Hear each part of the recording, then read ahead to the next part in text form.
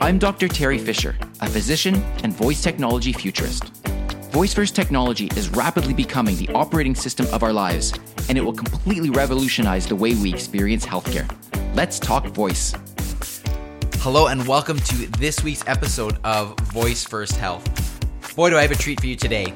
Today, I am joined by Dr. David Metcalf, who is the director of the Mixed Emerging Technology Integration Lab. That's a little bit of a mouthful, but you can just say METIL, M-E-T-I-L, at the University of Central Florida. And he has a lab where they are experimenting, developing, researching emerging technologies in healthcare. Everything, of course, from voice, but also to blockchain. And we discuss a whole bunch of his projects here on the podcast. He is an author, and he actually talks about his recently released book in blockchain, and he ties that in together to talk about how blockchain could be the back end to the front end of voice when it comes to making some real changes and providing the best possible healthcare for our patients and for our society. So I think you're really going to enjoy this podcast episode. And without any further ado, let's get right into it. I want to welcome Dr. David Metcalf onto the Voice First Health podcast. Hey, David, it is a real pleasure to have you on the podcast. Thanks so much for taking some time to join me and the listeners. Hey, Terry, thanks. It's great to be here with you. Let's start off with learning a little bit about you. I've had the opportunity to meet you a couple of times now at various conferences, and you're a fascinating guy. Lots of great stuff going on. Tell the listeners a little bit about yourself. Yeah, well, I run a research lab at the University of Central Florida. It's a technology development lab, and it's at the Institute for Simulation and Training. The specific name is called the Mixed Emerging Technology Integration Lab, or METIL for short, M-E-T-I-L. So we get involved in a lot of different emerging technology projects, and it's a lot of fun. A lot of things within the Internet of Things space, and particularly how you might make some of the interfaces for the public easier, like using voice. How did you get into that? How did you decide to create such a lab? Well, I'd always wanted to have a lab like that, and I did for a while at NASA, too. I had the Multimedia Lab at Kennedy Space Center that was modeled after some of the labs that I really admired, like MIT's Media Lab, and Nicholas Negroponte came and visited and really gave me some good tips, and thought maybe we should do the same thing at UCF within that context of emerging technology. So after I spent a few years out in the corporate arena after spinning off in my NASA laboratory, I was able to come back to academia and try and help other young people do what I did in life early, and kind of create spin-offs and understand how to take some of this emerging technology and bring it out from the public sector to the private sector. Great. And I know you've had a lot of success, a lot of great projects that have come out of the lab. Now, as you said, we're here to talk about voice and how voice is going to, at least I think, revolutionize healthcare. And I'm sure, I think you've got some similar thoughts. Can you tell us a little bit about your thoughts in general about voice and why this is a compelling area at this time? Well, over so many projects and with so many new capabilities of the smart speaker movement and the ability to have voice capabilities integrated into so many of the devices that surround us within the Internet of Things landscape, it's just a no-brainer that this is going to make people's lives a little easier and be a more natural interface than some of the things we've asked people to do in the past with keyboards and mice and other technologies. Even some of the wearables and some of the phones are not as easy to use as you can use your natural voice. Yeah, absolutely. So the voice is, as far as I'm concerned, and I know a lot of the people agree, voice is just, like you said, the most natural way that we can communicate. So it only seems natural. That's the way the world is going here. Now, you're deeply involved with voice technology in your lab. I'd love to have you share some of the projects that you are working on and highlight some of those for our listeners. Yeah, sure. Well, our voice technology experience goes way back to almost the interactive voice response days, using some of this technology with Microsoft's Salesforce to go and build out their whole learning capabilities. So you could just say whatever product you wanted to hear about over the telephone, and it would give you back the information that you wanted to with natural language. And we've expanded upon that over the years, too, as new technologies like Alexa has come on board, and Siri and Cortana. so that we have the ability to go in and build these different tool sets and apply them in new and unique ways. Some of the ways we've been able to apply them is in some of the most advanced intelligent homes for health across the world, and particularly some of those here in Florida that we've helped build, like the Lake Nona Medical City has their WIT, their Wellness Home Built on Innovation and Technology, or WIT for short. And we did all of the Alexa integration work for that home to be able to go through the home and ask any question over the air, and it will tell you about why there are blue lights for antimicrobial, or to tell you about the medical devices or the telehealth devices that are found throughout the home, and give you sort of a concierge-based guided tour of the different health features of this unique home, as well as to control some of the things like the lighting or like some of the ambient temperature or other environmental health controls that you might have throughout the home, and home automation features. We even had one feature that we built in our lab that allows you to also control intelligent vehicles too. So you can have kind of full autonomous control and interactive control of some of the different features for health or for home automation throughout those types of environments. Wow, that's fascinating. That's really neat. So the whole home is essentially set up for having this voice concierge.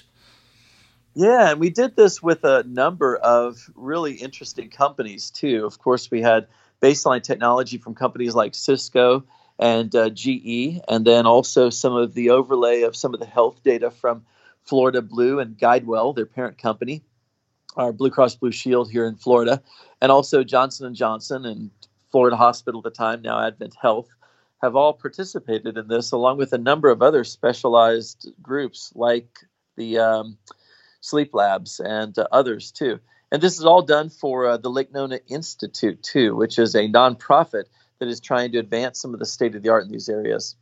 We've also been able to do this in other communities, like in north of Tampa, in Connected City too, with along with Florida Hospital, or now Advent Health, and Philips too. So combining some of these technologies has been really fun and interesting too, because you get the different ecosystems that use the different standards-based protocols that are emerging, like Hue network from Philips, and some of the other capabilities. So that's been really fun to get to explore not just one, multiples of these intelligent homes, including the one at HIMSS that we do every year, which is called the iHome, right. Found in the Intelligent Health Pavilion with Harry Pappas and other people that we know well. Right. So that's been a lot of fun over the years, too, to get to do a roadshow-like tour of some of these advanced technologies and how voice is enabling them, too.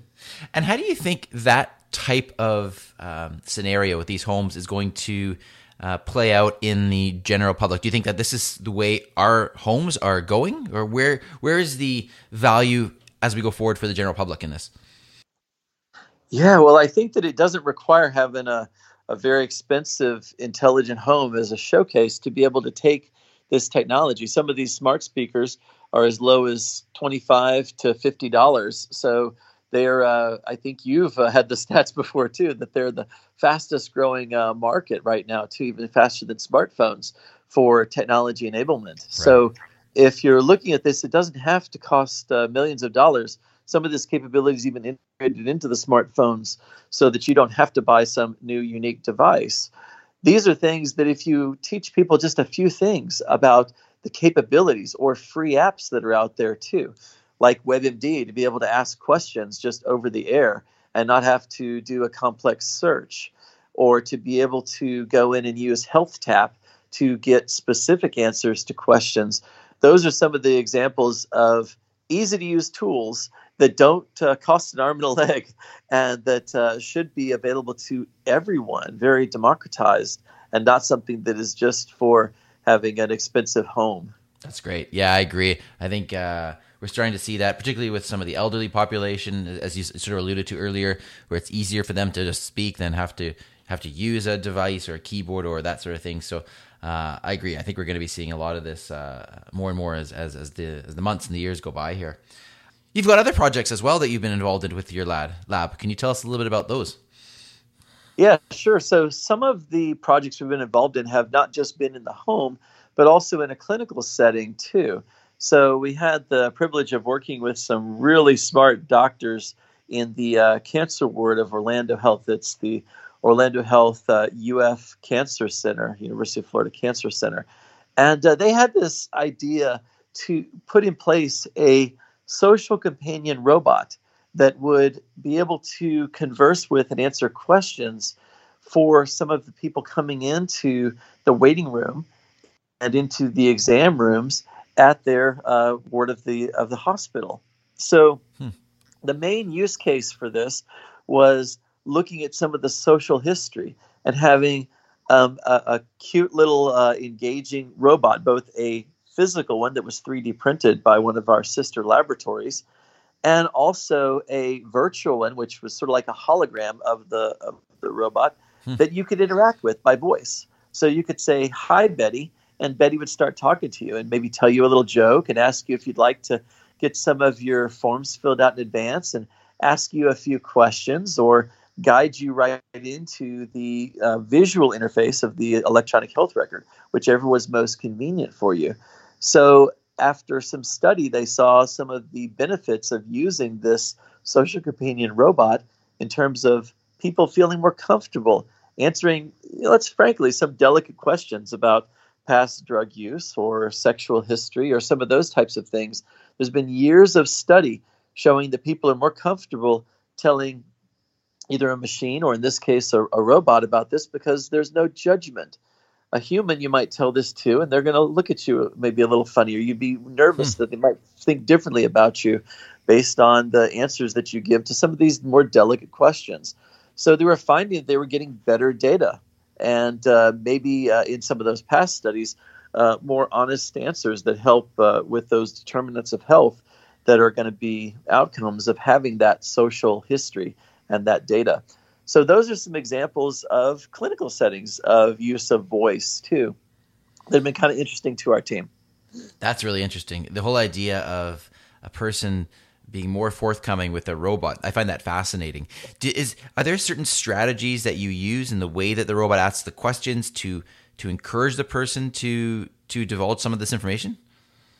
Yeah, there was a team of psychologists that really did their homework on what works to engage people and make them feel a little bit more at ease too. So we had a nice, Betty is her name, had a very pleasant female voice that was recorded and expressed a lot of emotion and empathy within the speech patterns, and also told a little cutesy joke to kind of disarm the person a little bit too, that this is not a threatening situation. So a lot of the things that you would choose to do about the patterns and use of voice and speech are going to be really important too to get right too. If it was just a mechanized, computerized voice and felt very cold and sterile, that may not have the same effect as something that felt a little bit warmer and engaging. That's really interesting. And so what's the status with Betty and that type of robot right now? Is that continuing to be worked on? Is that being expanded? Is it being rolled out to hospitals? Where are you at with that? Yeah, it's being expanded right now too. There's a program called the Foundry X at Orlando Health that their foundation has sponsored with millions of dollars of support for innovation.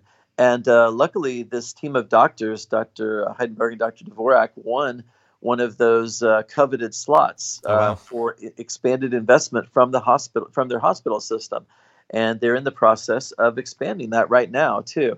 So it'll be first expanded at Orlando Health as one of their kind of signature innovations. But of course, the plan is to expand that out and have these innovations benefit other hospitals and systems and patients as well, too.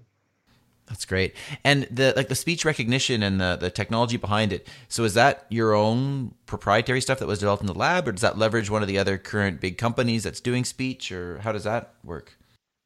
Yeah. So in it's interesting because in the version that was the 3D printed, we actually used Siri technology too, because it was an Apple-based platform. But then when we used the Microsoft HoloLens to do this, to emulate that same thing in a hologram of the Betty robot, we actually used Cortana. So we used the exact same recordings, the exact same speech patterns and flow diagrams of that dialogue, the dialogue flow.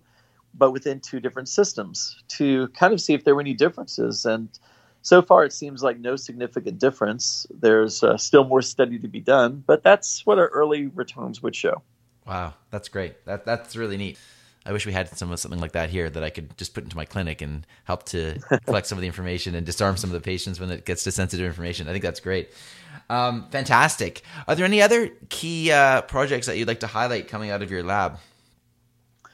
Well, we're very interested right now in what's going on with the ability to tie in voice and games. Oh. And that was one of the things that you and I saw. One of the award winners was the X2 games. Right. And I was really intrigued. That was Nolan Bushnell and some of his team, too, that have put together some games using voice. And I thought that was really cool. It really was a way to engage people socially. But we've also been looking at ways that we can engage people in their health using this same techniques too. So Nolan and I have had a number of discussions, and we've been talking with other groups too. So right now we're in the midst of building some of these games that use voice and voice enablement too, to engage people in social play that hopefully helps with their health. One of those environments that we're doing this in is the new Center for Health and Wellbeing that's being opened in Winter Park, Florida, just north of downtown Orlando. And it's a large complex, and we're looking at ways that we can enable both voice and motion-based games in this environment too. So stay tuned. That's something that we're releasing shortly, but that's one of the areas that we're pretty excited about too, the potential for these different areas to grow. That's really neat. I think that's a great idea. Sometimes I think it takes a little bit of this extrinsic motivation to get people to change one of their behaviors, and games are a really great way to do that. So, hey, that's neat. I definitely want to stay tuned for developments in that area. Now, I know there's another area that you have been looking at, and that is with blockchain and how that can affect healthcare. And how specifically as well that affects voice in healthcare. Can you comment a little bit about that? Yeah, well, there's kind of two trend lines going on right now in healthcare that are really exciting. One is on the front end, and that's the voice technology too for the user experience. But behind the scenes right now, some of the most powerful technology for being able to verify records and trust those records between multiple organizations is the use of blockchain. And this goes beyond Bitcoin and cryptocurrencies and just financial transactions to anything that you might need to trust. The problem with some of this technology with blockchain is that it's sometimes seen as a little bit harder to use. There's multiple steps, and people have to do certain things to be able to use the technology effectively. If we could pair and marry some of the best of the front-end technology of voice with the back-end power of blockchain, that's going to start to create some new use cases for us.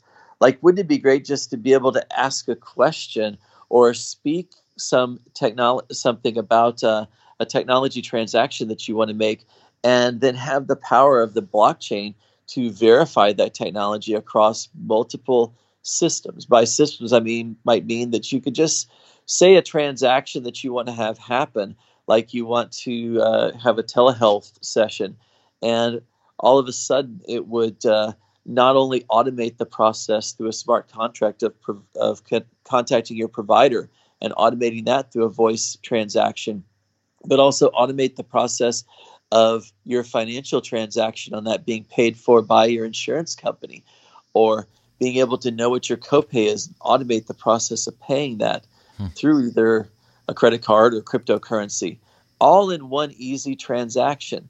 This is the power of combining two technologies, not just blockchain by itself, not just voice by itself, but how could you have the best of the front end with the best of the back end and make that an easier and more holistic healthcare experience for people?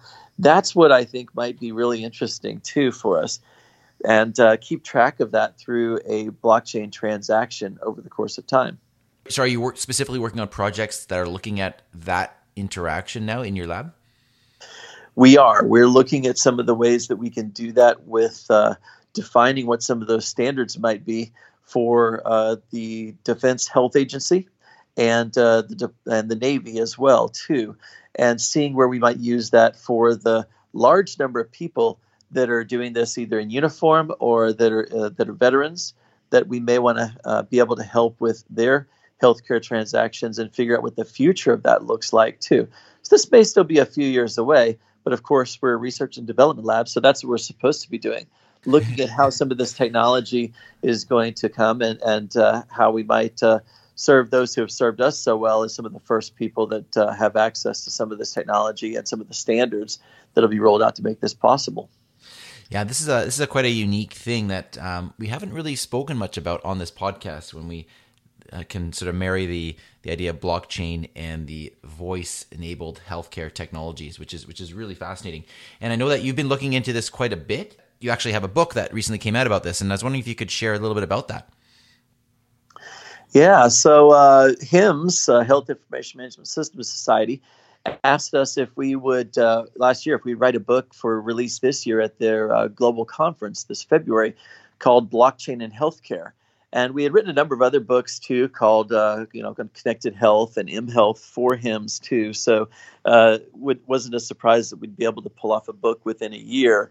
But it was quite a challenge because there were so many people doing great things in the space too, both thought leaders who had been working in the past, who are also working on present cases, and also some futurists who had some big ideas about what could happen in blockchain. We wanted to make a very realistic book, though, and have a lot of real-world case studies, too. So we enlisted a number of people. We had over 50 authors that contributed to the book, either in case studies or thought leadership and chapters. And we curated a book of some of the best thinking in blockchain across a number of different areas. I like to call it blockchain for healthcare and then fill in the blank with some other technology like voice or like artificial intelligence or smart cities or telehealth. And we had people write about all these different topics. Now blockchain was going to change different fundamental aspects of these other new and emerging technologies or processes, and also some of the top use cases in healthcare, how they might change the future of electronic health records, or how they might change the way that medical licensure is verified across countries and states, or how this might verify drug supply lines or other supplies too. There's a lot of drug counterfeiting that goes on across the globe, or even things as advanced as how the verification of clinical research might be better enabled through blockchain. There's so many different use cases. That's why we had a 500 plus page book and over 50 contributors too in this area. And if you can't tell, I'm really excited about all the ways that blockchain is going to fundamentally change some of the more back-end processes, the things you don't see every day, but the things that could be automated in healthcare to reduce the administrative burden, to increase some of the speed and the veracity and trust in our healthcare data and records. If we can do some of that on the back end and make our patients' experience better and make the whole experience safer and have better health outcomes, that's exciting times for any technology. And blockchain is going to be a part of that, I think.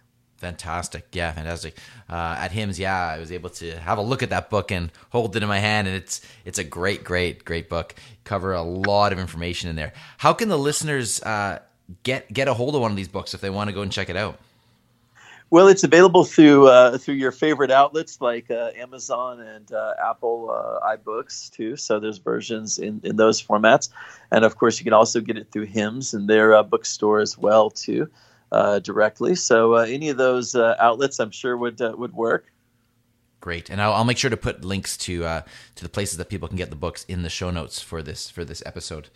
Yeah, shout out to our great co-authors too. We had some of the other authors that we've written another blockchain enabled applications book on with Dr. Max Hooper and Vikram Dhillon, and we also added some really incredible co-authors and editors to this too with Alex Kahana, one of the top bloggers on Medium on healthcare and blockchain, and also John Bass, one of the early leaders with Hashed Health, and some of his great contacts and resources too. So wouldn't have been possible without the co-authors as well too. It's been an incredible experience to work with these guys. Fantastic. Yeah, no, absolutely fantastic. Like I say, I'll be sure to share where the listeners can grab a copy of the book.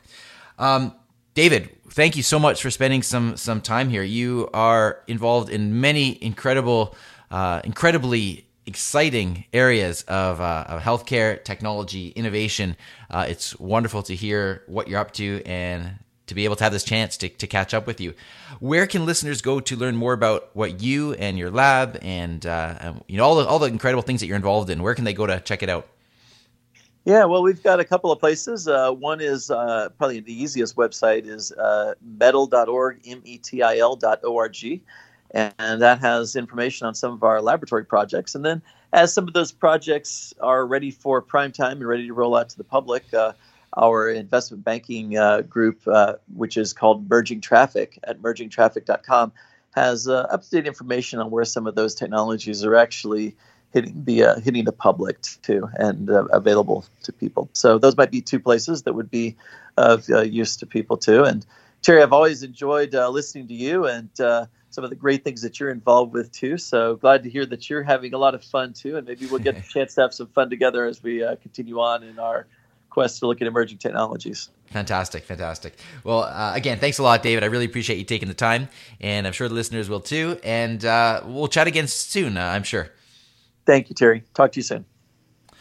Well, I hope you enjoyed that discussion with David Metcalf. As you can see, he has a ton of stuff going on in his lab, and he covers a lot of ground when it comes to emerging technologies. So if you're looking for somebody to follow that really has a pulse on all that is going on in healthcare, then David might be just your guy.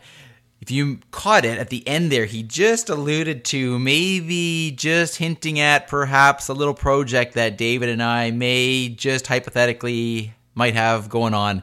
And I'm not going to say too much about it right now, but stay tuned, because if you are interested in voice and health, then we've got a little surprise coming down the pipe here. In any case, please check out the show notes for this episode. You can access all the things that David was talking about at voicefirsthealth.com/33. And I'm sure he would be only too delighted to hear from you. If you've got any comments for me about this episode, then feel free to hit me up on Twitter at Dr. Terry Fisher, DrTerifisher. I look forward to hearing from you, and I look forward to speaking with you again next week. Till then, take care.